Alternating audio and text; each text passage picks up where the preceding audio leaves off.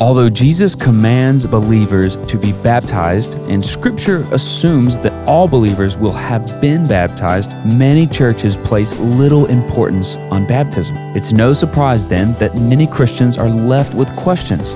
Why should I be baptized? What is the meaning of baptism? Who should be baptized and when? Welcome to the Radical with David Platt podcast, the latest sermons from teacher, author, and pastor David Platt, delivered weekly. And as always, you can find thousands of more resources on our website, radical.net. Well, these and many more are the kinds of questions that Pastor David answers in today's message from Acts chapter 2, verses 36 through 41. Every follower of Christ should see not only the necessity of baptism, but also the beauty and the privilege of identifying with Christ and His church. So here's Pastor David with a sermon titled Baptism, More Than Just a Symbol, from Acts chapter 2. If you have a Bible, and I hope you do, let me invite you to open with me to Acts chapter 2. And to pull out those notes that you received, your worship guide when you came in. Tonight we're going to dive into the first of two pictures that Scripture gives us represent the new covenant. The whole picture of covenant community we've been talking about over the last few weeks, but in Hebrews 10 and Ephesians 1, we've seen two foundational truths. We're recipients of a new covenant, how Christ has inaugurated a covenant that changes everything about our relationship to God, but not just our relationship to God, our relationship to each other. The way we relate to each other, we belong to Christ and to each other. And so we're going to dive in tonight and next week into the two pictures that are key in this whole picture of covenant community. And the first one we're going to look at is baptism. And you've got at the top of your notes kind of a sentence that sums up where we're going. Pretty key sentence, and the importance of baptism. The church comprises a covenant community of believers who have identified with Christ through baptism. The church comprises a covenant community of believers who have identified with Christ through baptism. Now, in some senses, that's a pretty strong statement. Some might think, or some might say, well, I thought the church was comprised of all Christians, regardless of whether or not you've been baptized. You don't have to be baptized in order to be considered a part of the church. But is that really what the New Testament teaches? Look at Acts chapter 2, verse 36. This is the first Christian sermon. Beginning of this chapter, the Holy Spirit comes down at Pentecost, and Peter stands up, he starts to preach, and verse 36 is the climax of his message. It's where it's all headed toward. He says in verse 36, "Therefore, let all Israel be assured of this. God has made this Jesus, whom you crucified, both Lord and Christ." When the people heard this, they were cut to the heart and said to Peter and the other apostles, "Brothers, what shall we do?" Peter replied, "Repent and be baptized, every one of you, in the name of Jesus Christ for the forgiveness of your sins, and you will receive the gift of the Holy Spirit. The promise is for you and your children, for all who are far off, for all whom the Lord our God will call." With many other words, he warned them and he pleaded with them, "Save yourselves from this corrupt generation." Those who accepted his message were baptized, and about 3,000 were added to their number that day.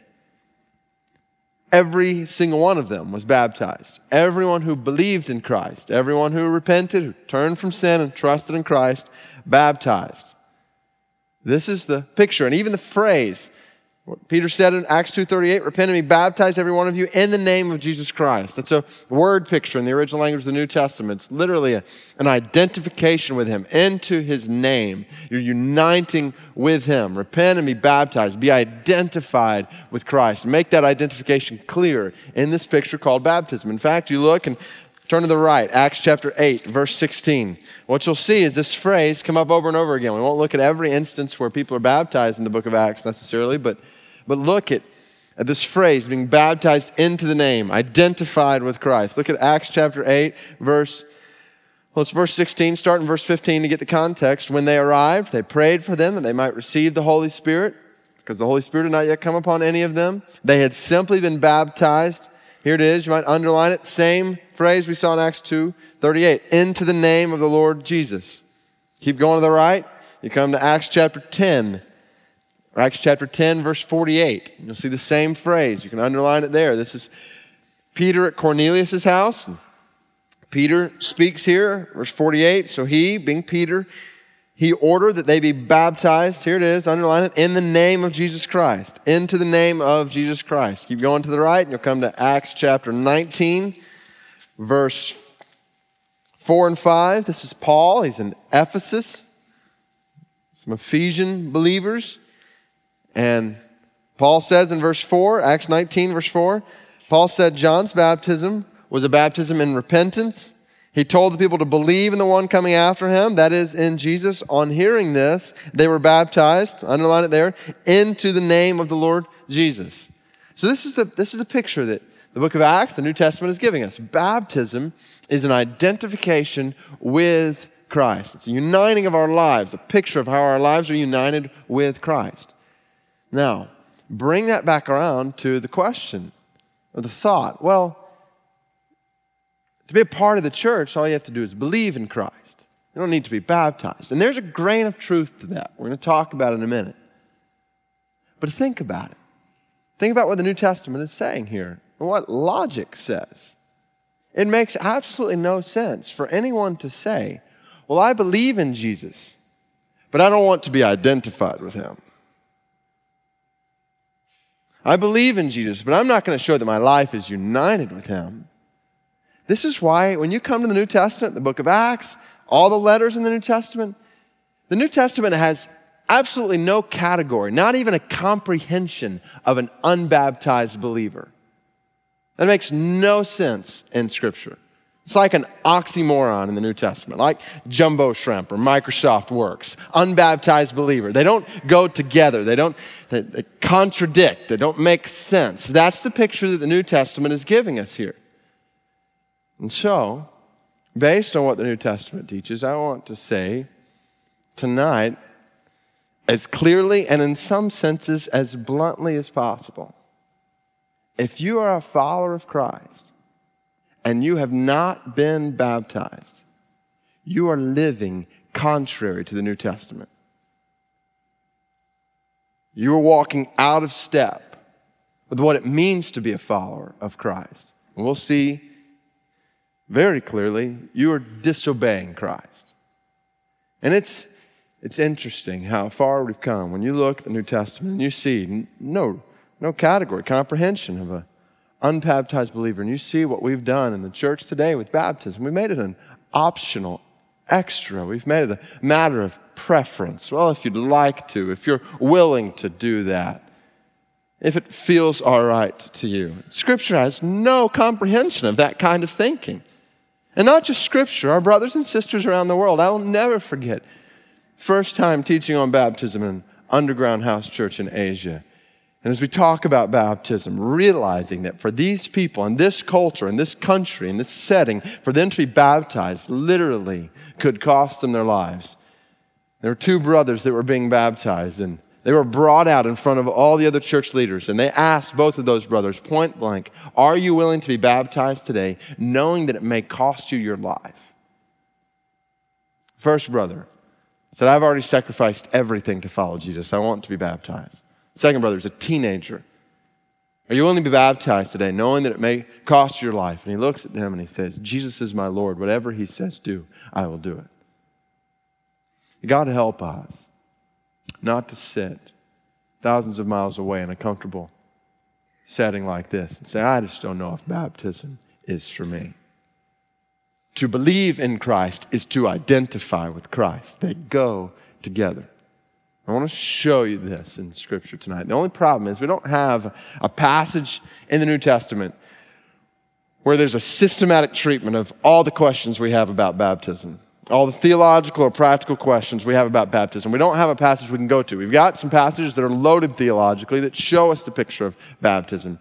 But what I've done is I've put there in your notes 5 primary questions about baptism. What we're going to do is we're going to take a survey throughout the New Testament. We're going to turn to a variety of different passages. Some we won't have time to turn to. I want to encourage you to write down these passages that we turn to or that we're not able to turn to, that we reference, so that you, if you want to, can dive back in and go deeper into these passages that we're just going to be able to run through tonight. 5 questions about baptism. First, why should I be baptized? If you're in here tonight, and you're a follower of Christ, and you have not been baptized, this is particularly important. Why should I be baptized? 3 reasons. Number 1, to follow the example of Christ. To follow the example of Christ. Go with me to Matthew chapter 3. Matthew chapter 3. What we've got in Matthew 3 is the beginning of this chapter, first half of this chapter, is a picture of John the Baptist. John the Baptist, out of the Jordan River, he's baptizing people, a baptism of repentance. That's what it's all about with John the Baptist. Verse 2, verse 6, verse 11 in Matthew chapter 3, talking about repenting. People coming out and confessing their sins, repenting of their sins. And so when you get to Matthew chapter 3, verse 13, Jesus comes up to John, and listen to what happens. Just imagine this scene. Matthew 3:13. Jesus came from Galilee to the Jordan to be baptized by John. But John tried to deter him, saying, I need to be baptized by you, and do you come to me? Can you imagine that scene? Just put yourself in John's shoes there. And Jesus, the Son of God, God in the flesh, comes to you and says, I need you to baptize me. John looks at him and said, no, I need you to baptize me. And you can just imagine this back and forth. No, you, no, you, no, you, no. This is intense. Jesus, God in the flesh, you need to baptize me. Jesus replied, verse 15, let it be so now. It is proper for us to do this, to fulfill all righteousness. Then John consented. As soon as Jesus was baptized, he went up out of the water. At that moment, heaven was open, and he saw the Spirit of God descending like a dove and lighting on him. And a voice from heaven said, this is my Son, whom I love. With him I am well pleased. This is the inauguration of Jesus' ministry. The whole Trinity involved in this picture. Father, Son, Spirit. But it begs the question, if baptism was about repentance, then why was Jesus being baptized? He had nothing to repent of. He was sinless. So why does he need to be baptized? And listen to what he says there in verse 15. It is proper for us to do this to fulfill all righteousness. What Jesus is doing is he is giving an example. What it means, an example of obedience and an example for all who would follow him. This is a picture of him identifying with us and all who would follow after him, all who would be baptized as followers of his. It's even deeper picture, as we'll talk about later, this baptism of what he was going to do in his death and his resurrection. But the picture is, catch the gravity of the grace and the humility here that the Son of God stoops to be baptized by man as an example to you and to me and to all who would follow him, that he is identified with us. We are identified with him. He's our substitute for sin, death, and we experience his righteousness. That's the whole picture here. So to follow the example of Christ. Second, to obey the command of Christ. To obey the command of Christ. Jesus' ministry starts here in Matthew chapter 3. Go to the end of Matthew, Matthew chapter 28. Matthew 28. Now, we've already seen this in Acts chapter 2 when Peter said, repent and be baptized. That was a command in the New Testament. It was not repent and consider baptism, or repent and pray about baptism, or repent and think about baptism, or repent and ponder baptism. You get the point. It's repent and be baptized. This was a command in the New Testament, a non-negotiable, so to speak. Why? Why was it being commanded there in the book of Acts? Well, listen to what Jesus said in Matthew 28:19, a passage that I'm guessing is familiar to many. I hope close to all of us. Matthew 28:19, therefore, go and make disciples. It's the end of Jesus' ministry in Matthew. Make disciples of all nations, doing what? Baptizing them in the name of the Father and of the Son and the Holy Spirit. You got that picture again of the name. You got the whole Trinity involved in this thing. Same picture we saw in Matthew chapter 3. Jesus says, go and disciple people, make disciples, and baptize them. This is why when you get to the book of Acts, you see whenever somebody's coming to Christ, they're getting baptized because Jesus had commanded it. And put this together. We've talked about this passage, the Great Commission, and how every follower of Christ in this room is commanded here to make disciples. We're all to be about making disciples of all nations. Well, it begs the question, how can we make disciples and lead people to be baptized if we're not willing to be baptized ourselves? You need to be baptized, identify with Christ, but I'm not. Totally doesn't add up. I want to pause here before we even go on to this next reason, because we're going to talk in this next reason about how baptism relates to what it means to be a member of the church. Let's see how these go together. But before we even get there, I want to be very, very clear, based on what we're seeing here in Scripture. The primary reason we should be baptized. We're going to talk about church membership, baptism, how that comes together. But the primary reason to be baptized is not to become a member of a church. The primary reason to be baptized is to obey Christ, period. Baptism is not primarily a church membership issue. Baptism is primarily an obedience issue. And this is the primary reason why every single follower of Christ in this room needs to be baptized, to follow the example of Christ and to obey the command of Christ. Because not to be baptized is to live in disobedience, to live in sin. It's strong. It's what the New Testament is teaching. Third reason, to follow the example of Christ, to obey the command of Christ. And third, be baptized to unite with the body of Christ. To unite with the body of Christ. Go with me here to 1 Corinthians chapter 12. You go to the right, you'll go past the Gospels, Matthew, Mark, Luke, John, and then Acts, then Romans, and 1 Corinthians. I want to show you two places in Paul. 1 Corinthians chapter 12. Two places where Paul shows the relationship between baptism and the body of Christ. We've seen the unity we have as a body. We saw this last week. We're united by the grace of Christ, what Ephesians 1 and 2 reminded us of. Think about this unity as it relates to baptism. 1 Corinthians chapter 12, we'll start in verse 12. He's talking about the body of Christ. The body is a unit, though it is made up of many parts. And though all its parts are many, they form one body. So it is with Christ. For we were all baptized, listen to this, baptized by one Spirit into one body. Baptized into one body by one Spirit, whether Jews or Greeks, slave or free. And we were all given the one Spirit to drink. So we were baptized into one body. Then you go to the right and go to Ephesians. A few books to the right. You go to 2 Corinthians and Galatians and Ephesians. Ephesians chapter 4. Another passage where Paul is talking about unity in the body of Christ. What it means to be together in the body of Christ. Ephesians chapter 4, we'll start in verse 3. Hear the tone here as Paul's encouraging, exhorting them to unity. And he says, Ephesians 4:3, make every effort to keep the unity of the Spirit through the bond of peace. There is one body. Here it is, one body, one Spirit. Just as you were called to one hope when you were called. One Lord, one faith, one what?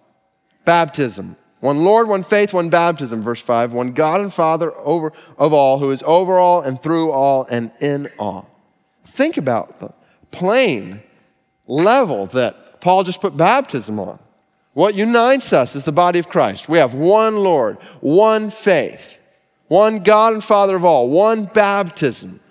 That's the level he puts this on. What we have done in saying, well, baptism's not that important, being a member of a church. Baptism is not that important in being part of the body of Christ. It's an optional.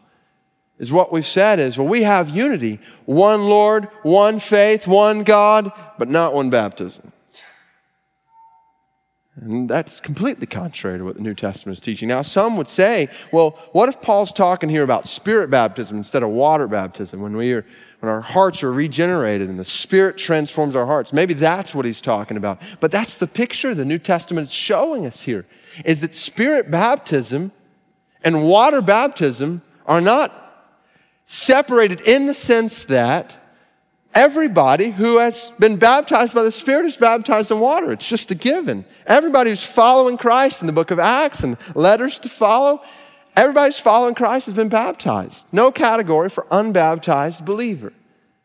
To unite with the body of Christ. This makes sense in this whole body. Christ is the head of the body. When you unite your life with the head, you're automatically united with the body. whether you like it or not. If you are here tonight and you are not a follower of Christ, the reality of what the New Testament teaches is that if you come to faith in Christ, you don't just get Christ, you get us too. I'm in no way trying to dissuade you from coming to Christ, but this is the reality. This is the reality. It's what we've been talking about. We are recipients of a new covenant, members of a new community. And when we identify with Christ, we identify with each other. So catch what the New Testament's teaching here. For a Christian to say, I'm not going to be baptized, is to say, I'm not going to identify with Christ, and to say to the church, I'm not identifying with you either. That's heavy stuff. It goes completely contrary to what the New Testament is teaching. So this is why we're baptized. Follow the example of Christ, obey the command of Christ, and unite with the body of Christ. I want to stop here for a second, and I want to show you something. I'll show you a video. Earlier in our 11 o'clock worship gathering today, there was a small group, I'm not sure exactly how many folks are in this whole small group, but 8 folks from this small group were baptized together this morning. It's a small group where some of them have just recently come to faith in Christ. Others of them had followed Christ before and had never been baptized. And they began studying Scripture together as they've been sharing life together. And over the last few months especially, they've been looking at what is salvation and what is baptism. Parents, kids, together, looking at this picture. And they've said, we, the ones who had not been baptized, we need to be baptized. And the ones who had just come to faith in Christ, we need to be baptized. And they said, we want to do this as a community. And so this morning, all 8 of them packed in to that baptism of water over there, and they were baptized together. I want you to hear just a glimpse. I wish you could hear each of the stories that's represented here completely, but just hear a glimpse and see a picture of these 3 reasons all coming together. Watch this with me.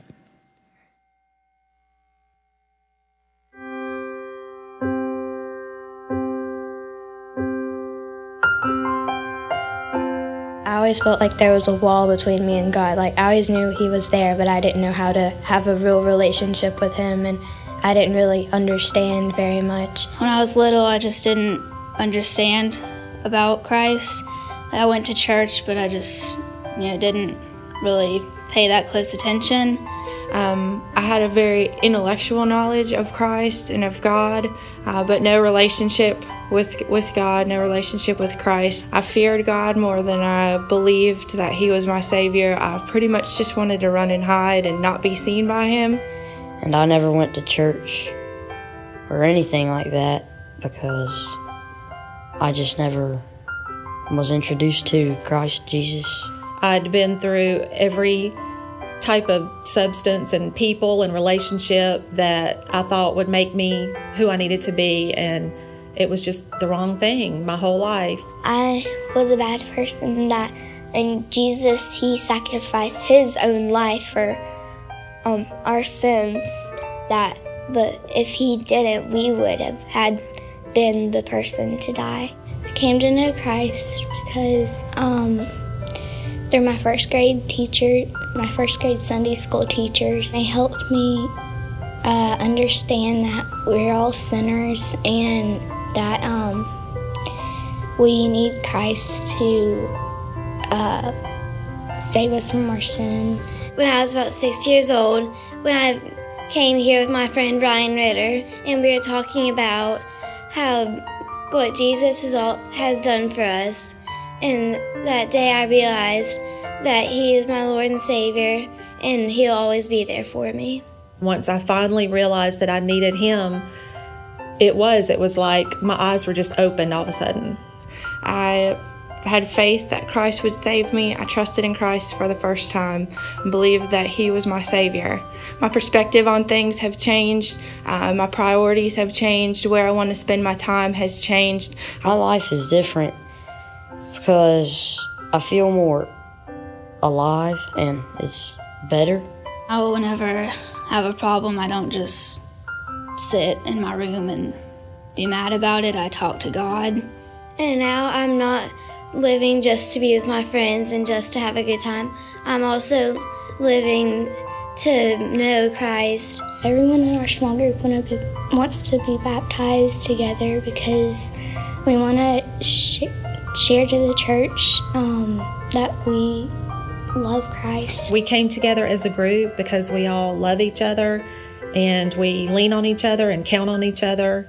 It paints a really good picture having people of all ages and all different families and everything coming together. We wanted to be baptized together as a small group of believers to really show the community that we have among each other and to be an inspiration, and we just want to show Christ through our actions, and been praying through this and believe that God has really given us an opportunity to do that with our small group being baptized together.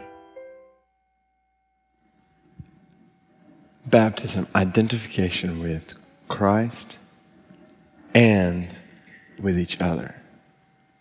Into Christ and into a community. This is what Scripture teaches. To be baptized, follow the example of Christ, to obey the command of Christ, and to unite with the body of Christ. Well, what is the meaning of baptism? What does baptism mean? First, baptism is a celebration of the grace of Christ. A celebration of the grace of Christ. Go with me to Romans. If you're in Ephesians, turn back a few books to the left. Romans is right before 1 Corinthians, which we looked at earlier. Romans chapter 6. And the key here, to be very clear, is that baptism is not necessary for salvation. And specifically talking about justification there.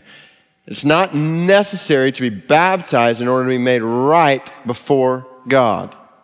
Now, certainly the sanctification process, the process of growing in Christ, baptism is integral to that. That's really the beginning of that process in a sense, because this is the initial thing you do as a follower of Christ, as you're baptized. But some will teach, New Testament does not teach, that baptism is a necessary work in order to be made right before God.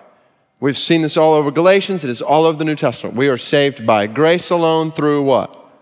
Faith alone in Christ alone. Not faith plus baptism, not faith plus this, faith plus anything. As soon as we add plus to that, we undercut grace. We undercut salvation, the whole picture of salvation. It's faith alone. Now we see this. We see this in Jesus on the cross, thief next to him. Today you will be with me in paradise. Certainly not baptized, but receiving a promise. Now some would say, though, well, that's even right before Jesus died, so that doesn't count. You look after, but you look after, and the New Testament is filled, whether it's in the book of Acts, especially Acts chapter 10, evidences of salvation before baptism. Salvation doesn't happen when baptism happens, water baptism happens. Water baptism is a celebration of the grace of Christ that has occurred in salvation. Baptism is an external celebration of an internal transformation.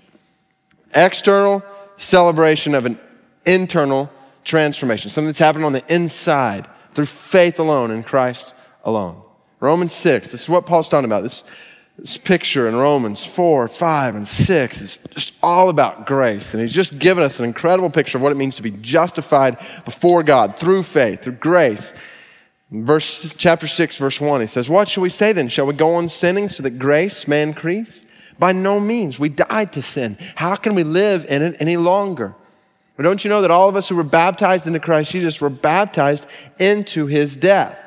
We were therefore buried with him through baptism, in order that, just as Christ was raised from the dead through the glory of the Father, we too may live a new life. And here's the picture, and you got this in your notes, that Paul had just built at the end of Romans 5, and he's carrying here in Romans 6. Christ died on a cross as our substitute. Last half of Romans 5, we're in the line of Adam, sinful line, and Christ has taken our sin upon himself so that through faith in him, we can be forgiven of all of our sins, all of our trespasses.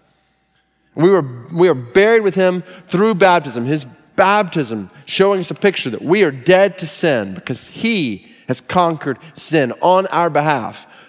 He died on the cross as our substitute, took our place, died for our sins, and then he rose from the grave as our Savior. And baptism is a celebration of that. Baptism is a celebration of the fact that we have been made right before God because of what he did, not because of what we do.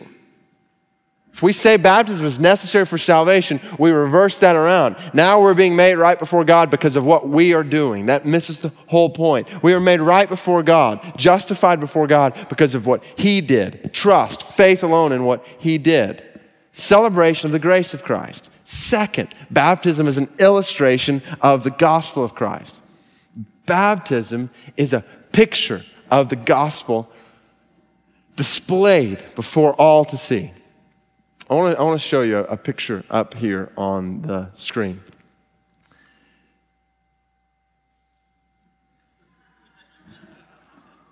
Those are two really cute kids. Now here's the reality. You look at the screen, you got Caleb on the right, Joshua on the left. And just side note, it is about impossible to get these two kids to smile at the exact same time for the camera. Can I get an amen from parents in this room? It's impossible. That's the best we could get. So, you look at the screen. The reality is, that is not my kids. That is a representation of my kids. My kids are running around in the preschool area right now doing who knows what. Hopefully not doing anything they shouldn't be doing. But they're over in the preschool area right now. That's where my kids are. On the screen, not my kids. Representation of my kids, picture of my kids, illustration of my kids. In the same way, you see what happens in baptism when a brother of ours is baptized in a little bit. This is not salvation taking place. It's a picture. It's a representation. It's an illustration of salvation. The reality has already taken place in his heart. This is a picture of that for the world to see. Make sense? Illustration of the gospel of Christ. And this is exactly what Romans 6 is teaching. And it is an incredible illustration. When we go into the water, we're showing that we are identified with Christ in His death. We have died to sin. We've died to sin. It no longer has mastery over us, Paul says later in Romans 6 here. We are identified with Christ in His death to sin. Our death to sin. Now the good thing is, in this picture, when you're baptized, you go into the water, you don't stay there long. You don't stay there long at all. Why? Because Jesus didn't stay in the grave long. He rose from the grave. That's the picture in baptism. Illustration, into the water, identification with His death, out of the water, participation in His resurrection. Just as Christ was raised from the dead through the glory of the Father, we too may live a new life, Paul says. Our coming out of the water is a picture of the fact that we have been risen with Christ and we live with Him. We have life with Him. Look down in verse 9. If we die with Christ, we believe we will also live with Him. For we know that since Christ was raised from the dead, death no longer has mastery over Him. The death He died to sin once for all. And the life He lives to God. And the same way you now live to God. You are participating in His resurrection. This is glorious truth. Standing graveside yesterday. Chris Green, incredible man, 38 years old, who this past week passed away unexpectedly from a heart attack, has taught 3rd through 5th graders across this faith family in a variety of different ways. Has shown Christ in this faith family. And I was struck standing there at the graveside. I remembered going to Israel a few years ago, and I remember going to one of the sites where they think that Jesus was buried and the stones rolled away. And I remember we had a tour guide there. He was from England, and he looked at us and he said, "I don't understand why all you tourists travel thousands of miles to come here. There's nothing to see. He's not here." And I was struck standing next to that graveside yesterday to realize Chris Green, not there. Chris Green, resurrected. That's reality, participation in His resurrection. To be absent body, present with the Lord. That's what's represented in this picture of baptism. How beautiful is this illustration? Celebration of grace, illustration of the gospel, and third, proclamation of the glory of Christ. Colossians 2, which we'll turn to in a little bit. Paul talks about baptism in the context of Christ taking our sins and nailing our sins to the cross and making a public spectacle of sin. Declaration of His glory and His power his victory over sin.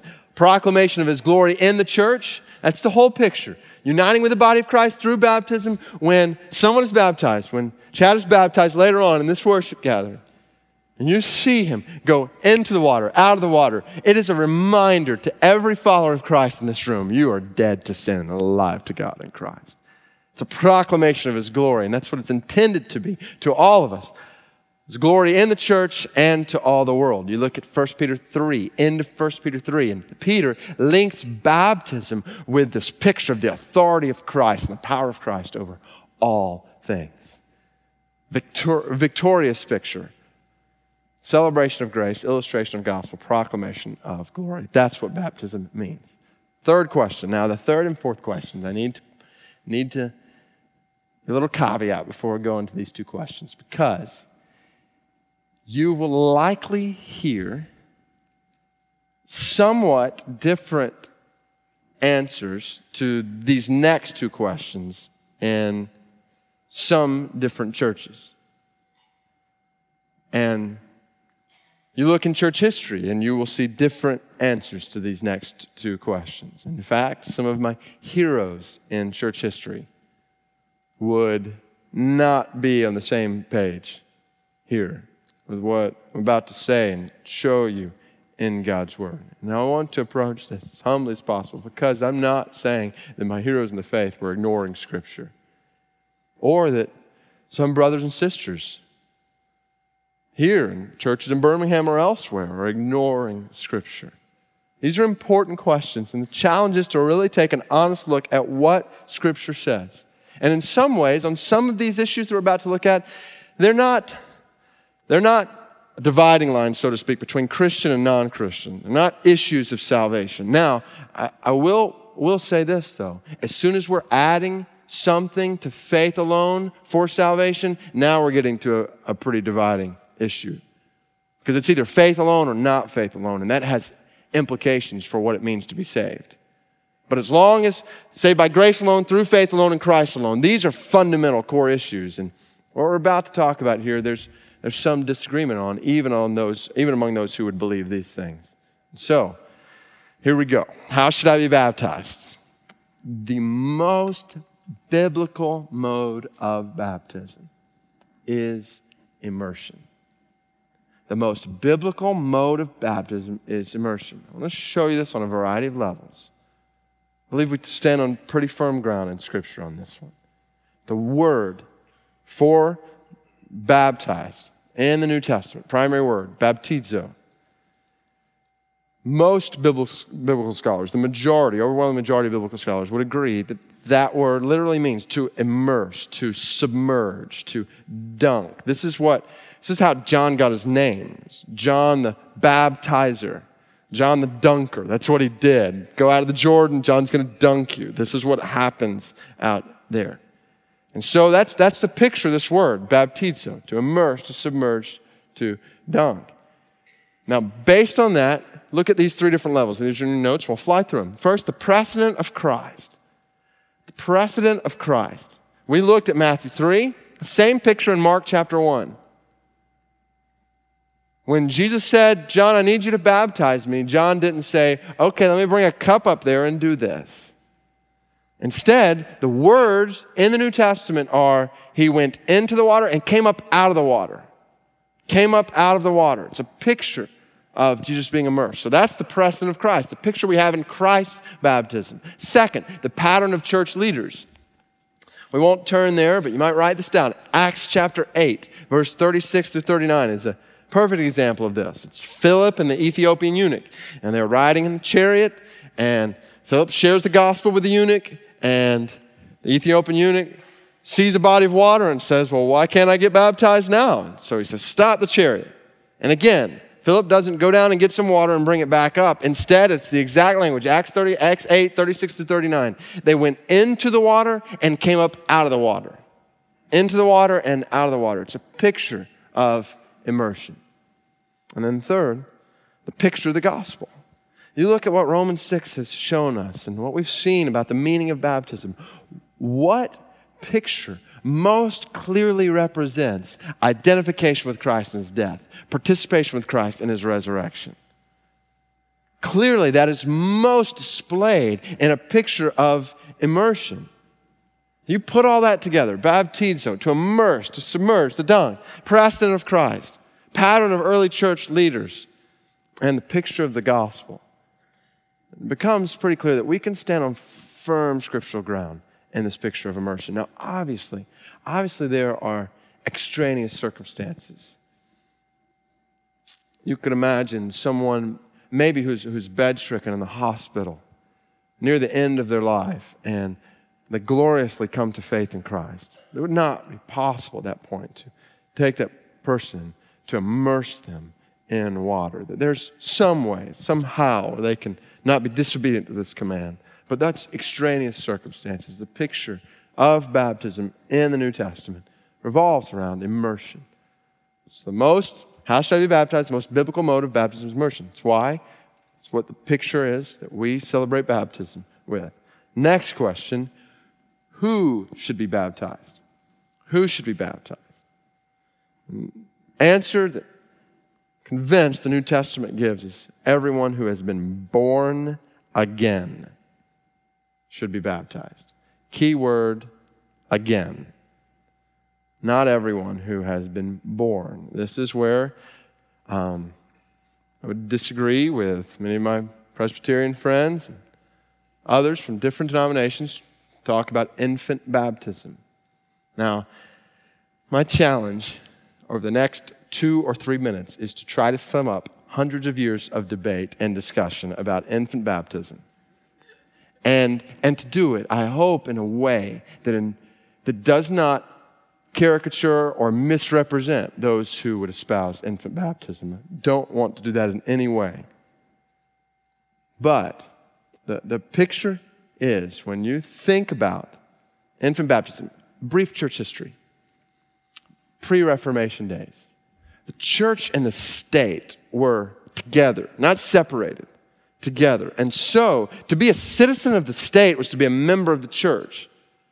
And so when you were born, you became a member of the church and a citizen of the state. They went together.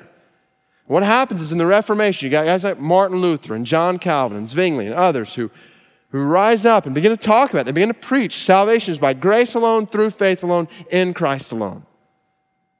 These are some of those heroes who preached that, the risk of their lives, gave their lives to declaring that, but still continued in the practice of infant baptism. And since then, many have continued in the practice of infant baptism. Why? And there's a variety of reasons.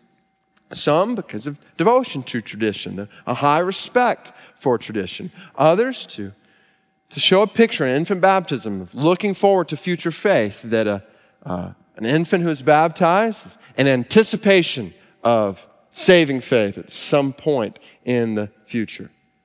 What's interesting is most who would argue for infant baptism actually do it in the context of covenant, which is what we're looking at baptism in the context of. We'll talk about baptism in the context of covenant. We'll look at Old Covenant, Old Testament, Old Covenant. Entrance into the people of God in the Old Covenant was through a sign, a marker. What was that marker? Circumcision. And that was done, circumcision was done with infants. So New Covenant, marker, sign, entrance into the New Covenant community is baptism. And so we do that with infants. Circumcision and baptism parallel one another. And this is where it's really interesting. You take a verse, we won't turn there, but like Romans 4:11. Romans 4:11 is where Paul says, and Romans 4:11 is so interesting because proponents for infant baptism and against infant baptism actually both use Romans 4:11 to build the case. Romans 4:11 says, Abraham received the sign of circumcision, a seal of the righteousness that he had by faith while he was still uncircumcised. And so those who argue against infant baptism will say, you see? Circumcision for Abraham was a sign of the faith he already had. And so faith is what makes us right before God, and circumcision is a sign of that. Now, infants can't have faith that makes them right before God, therefore they shouldn't be circumcised. That's the argument against. Now, the argument for says, precisely, exactly. You're exactly right. That's what happened with Abraham. It was a sign of the circumcision that he had by faith while he was still uncircumcised. And even still, it was done with infants. So God wanted it to be done with infants, even though it was a sign of faith. So both will use Romans 4:11. Taking this old covenant, new covenant picture, and there are strong parallels here in a variety of different ways. And we've seen, as we've studied Galatians, the relationship between the new covenant and the old covenant. Turn with me, though, to Colossians chapter 2. I want to show you, Colossians chapter 2, a picture that I think sums up this discussion. Because when you look at the old covenant and the new covenant together, there are strong parallels, but there are also significant differences. And particularly differences as it relates to understanding baptism and how baptism parallels or doesn't parallel circumcision. Look in Colossians chapter 2, verse 11. Listen to what Paul says here. We're going to read 11 and 12. Paul says, "In him you were also circumcised, in the putting off of the sinful nature, not with a circumcision done by the hands of men, but with the circumcision done by Christ, having been buried with him in baptism and raised with him through your faith in the power of God, who raised him from the dead." Now, did you catch that? Verse 11. You were circumcised, but not with a circumcision done by the hands of men, but with the circumcision done by Christ. Look at the parallel that Paul's setting up here. Old covenant, circumcision, physical circumcision done by the hands of men. New covenant, circumcision happens in the new covenant, but in a much different way. It's circumcision of the heart, Paul talks about at the end of Romans chapter 2. It's circumcision that's done by Christ. Christ transforms your heart. He cleanses your heart of sin and transforms you from the inside out. That's the picture, circumcision of the heart. It's what the Bible talks about is regeneration. And our hearts are washed clean. That's the picture here. And so there's a circumcision in the old covenant and circumcision in the new covenant. But it's circumcision of the heart, which happens when we come to faith in Christ, when we are born again, regenerated, our hearts transformed from the inside out. And you think, well, what about baptism as it relates to circumcision? Isn't there some kind of parallel there? When you think about it, I think it's very clear there's a parallel. But not one-to-one, and it's the exact same thing. The new covenant is inaugurating a new picture. And don't miss it. Old covenant, follow with me. Old covenant, circumcision signaled physical birth into a physical community. Circumcision signaled physical birth into a physical community. Over here, new covenant, baptism signals spiritual birth into a spiritual community. The whole picture of the community over here is different. This is not just the Jewish people, the covenant people of God in the Old Testament. This is Jews and Gentiles. This is all united together, a spiritual community that happens. Circumcision over here, physically done by hands of men, and over here it's a spiritual circumcision, circumcision of the heart. And baptism is a representation, a physical marker of spiritual birth into a spiritual community. And that spiritual birth into a spiritual community happens when someone's heart is transformed from the inside out, when we see our need for God, we see our sin, and we trust in Christ. We turn from our sin, we trust in Christ, we repent, and we are baptized. And that's why everyone who has been born again should be baptized. Now, I in no way want to minimize the significance that many do place on having a time where parents say, we want to dedicate our child and ourselves to raising this child to love and to honor Christ with a view toward trusting in Christ for salvation. That's a powerful picture, but it's not called baptism in the New Testament. So, who should be baptized? Everyone who has been born again. All right, question number 5. When should I be baptized? And this flows right from it. When should I be baptized? The answer the New Testament gives is as soon as you trust in Christ for salvation.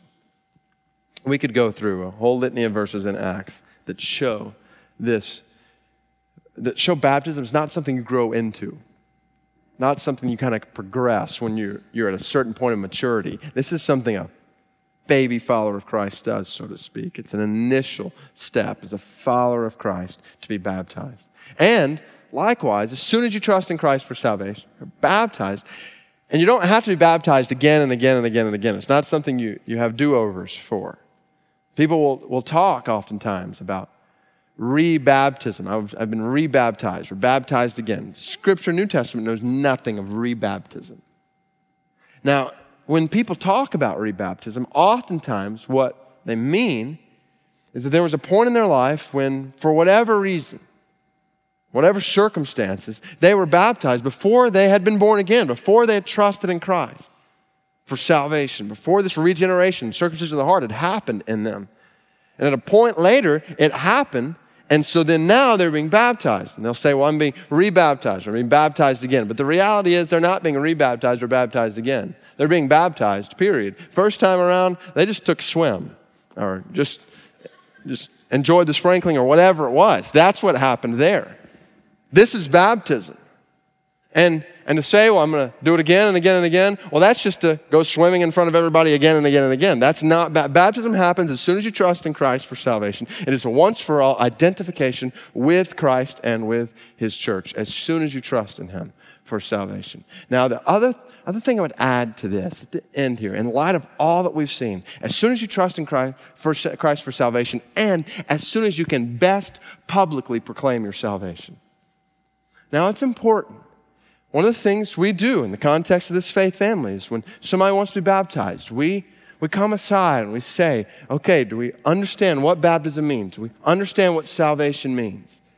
It's important to do that. We know what we're doing when we are baptized. So we look at that. For example, when children are baptized in the context of this faith family, they will go through a new Christians class that is intended to remind or teach, if they don't already know, what does baptism mean? Why is it important? To really think about what it means to follow Christ. I think this is particularly important because this whole rebaptism thing has become so common today. People say, well, I was this or that age and I didn't know what I was doing, and now I've trusted in Christ and I need to be baptized. We need to make sure in the church we guard this picture of baptism and hold it high. And so that's why we do that, and why we have time where even with adults we say, okay, what does it mean? Tell us about how Christ has changed your heart. What does it mean to be baptized? So we're on the same page. But when it comes to as soon as you can best publicly proclaim your salvation, baptism, this is a public declaration. We've talked about it before the church and all the world of what Christ has done in your life. As a result, I say to every person who's going to be baptized, invite your family, your friends, go get people off the street and bring them in the car with you. Like, this is a picture of what Christ has done in your life. Maybe one of the clearest pictures you will ever give. And so invite as many people as you know whenever we have a baptism. We're going to have a baptism in just a few moments.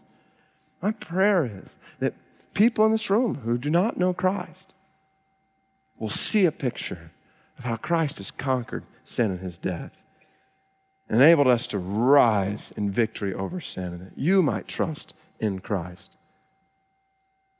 And my prayer is that believers across this room, when you see someone baptized, when you see Chad baptized in a little while, that you're reminded of what Christ has done in you. You're reminded you have victory over sin and you live in Christ.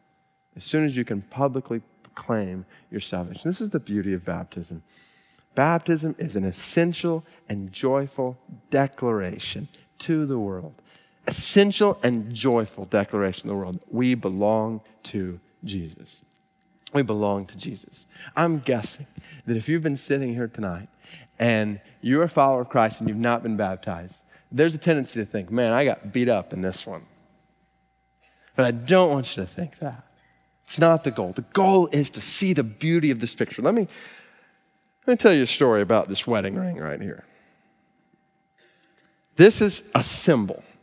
In a simple sense, a symbol. But it represents a much, much deeper reality. It represents a youth camp I was at in high school. When this girl came and word got around, she thought I was cute.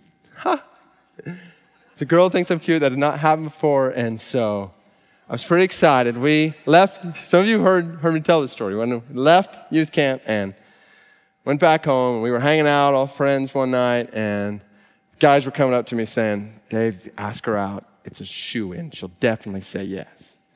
And I'd never asked somebody out before, so I didn't know what to do. Saw her walk into a room by herself, so I followed her in there and I cornered her. And I said, what are you doing this weekend? And she said, I'm not doing anything. And she said, well, would you like to go out with me on Friday night? And she said, yeah. I said, okay, bye. And I walked out of the room. Like I'd rehearsed my lines, did the job, didn't want to mess it up. So that was a Sunday night. We were going to go out the next Friday night with some friends. Sunday night, I go home and I pick out the clothes that I'm going to wear on Friday night. Really excited. Guys, you've done this before, right? No. Okay, well, I did. I was so excited. Everything in my life changed that week. My eating patterns changed. My sleeping patterns changed. I remember my dad came up to me. He was like, son, you've got a problem. I'm like, no, Dad, I got a date. I would go out to my friends that week and I'd be like, hey, guys, what are you doing this weekend? And they would tell me, and I'd say, well, don't you want to know what I'm doing? What are you doing, Dave? I got a date. I was so excited. Got to Friday, put the clothes on that I had picked out, and I got in the car to go pick her up. She lived about 20 minutes away from me. About 10 minutes into the drive, I realized that I know the general vicinity where she lives, but I don't know exactly where her house is, which is a problem. You need to know where she is to go pick her up at her house. And so I go into, I don't want to be late for my first date, and so I go into prayer mode, and I start praying, God, I need you to show me where she lives. I don't know what I was expecting God to do, like put a big yellow arrow in the sky. She's here, but it didn't happen. And so I pull over, call from the gas station, before a cell phone, whatever, and I call from the gas station, and I said, I need to know how to get to your house. She gives me direction. I'm thinking, great. I go, and I pick her up. Now, we're from Stone Mountain, Georgia, and some of you have been to Stone Mountain before. If you've never been to Stone Mountain, it's a big mountain of stone. It's just a big rock. And what they do is during the summer, they've got this cool thing at this Stone Mountain called the Laser Show. Some of you have been to the Laser Show. Some of you have felt the chills go down your spine when you hear Lee Greenwood sing, I'm Proud to Be an American. You know what that feels like. If you've never been to the Laser Show, it's like one big redneck festival every single night. It's this huge lawn in front of a rock, and you put a blanket down, you sit down, and when it gets dark, they shine lasers and play all this music. Some of you are thinking, that sounds like a redneck. Well, it's cool. It's the perfect first date place. So I pick her up and we go out to Stone Mountain, Laser Show, put the blanket down, we sit down on the blanket. It gets dark enough and lasers start shining on the side of the mountain. And everybody's fixed on the show. I'm just fixed on the fact that I'm sitting next to a girl. And so I start to think, well, what do I do? Do I just sit here? Or maybe I should try to hold her hand. Like, I guess that's appropriate. So I don't want to just reach down and grab her hand, though. So I come up with a plan. I'm going to kind of stretch my arms like that. Guys, I know you've done that before. I'm going to stretch my arms, and I'm just going to kind of casually drop my hand down my side. And I'm going to slide it over a little more, and then our hands will touch, and I'll be like, let's hold hands. So, ingenious plan. So this is what I do. I stretch, and I drop my hand down there, and I start to slide it over a little more. No lie, 25 minutes later, still not there. I'm working just trying to, and her hand was waiting for it too, but I slide it over.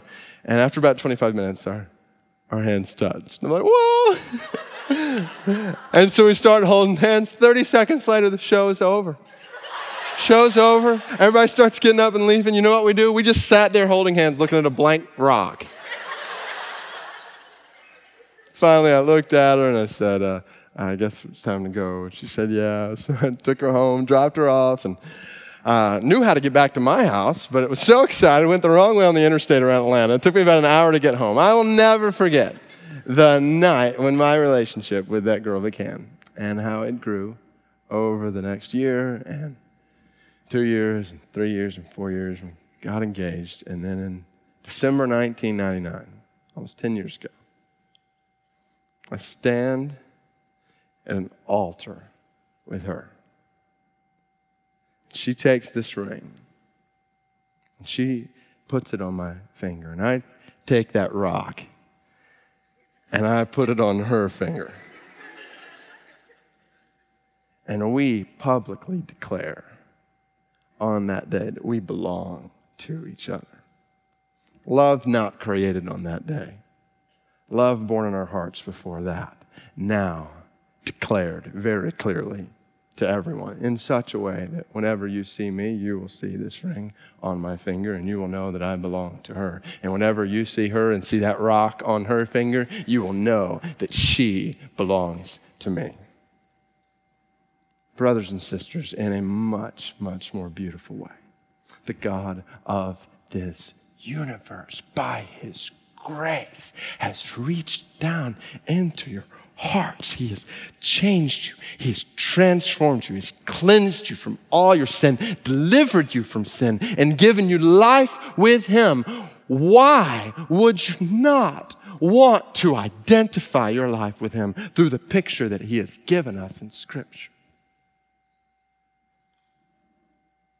This is an essential and joyful declaration to the church and to the world that we belong to Jesus.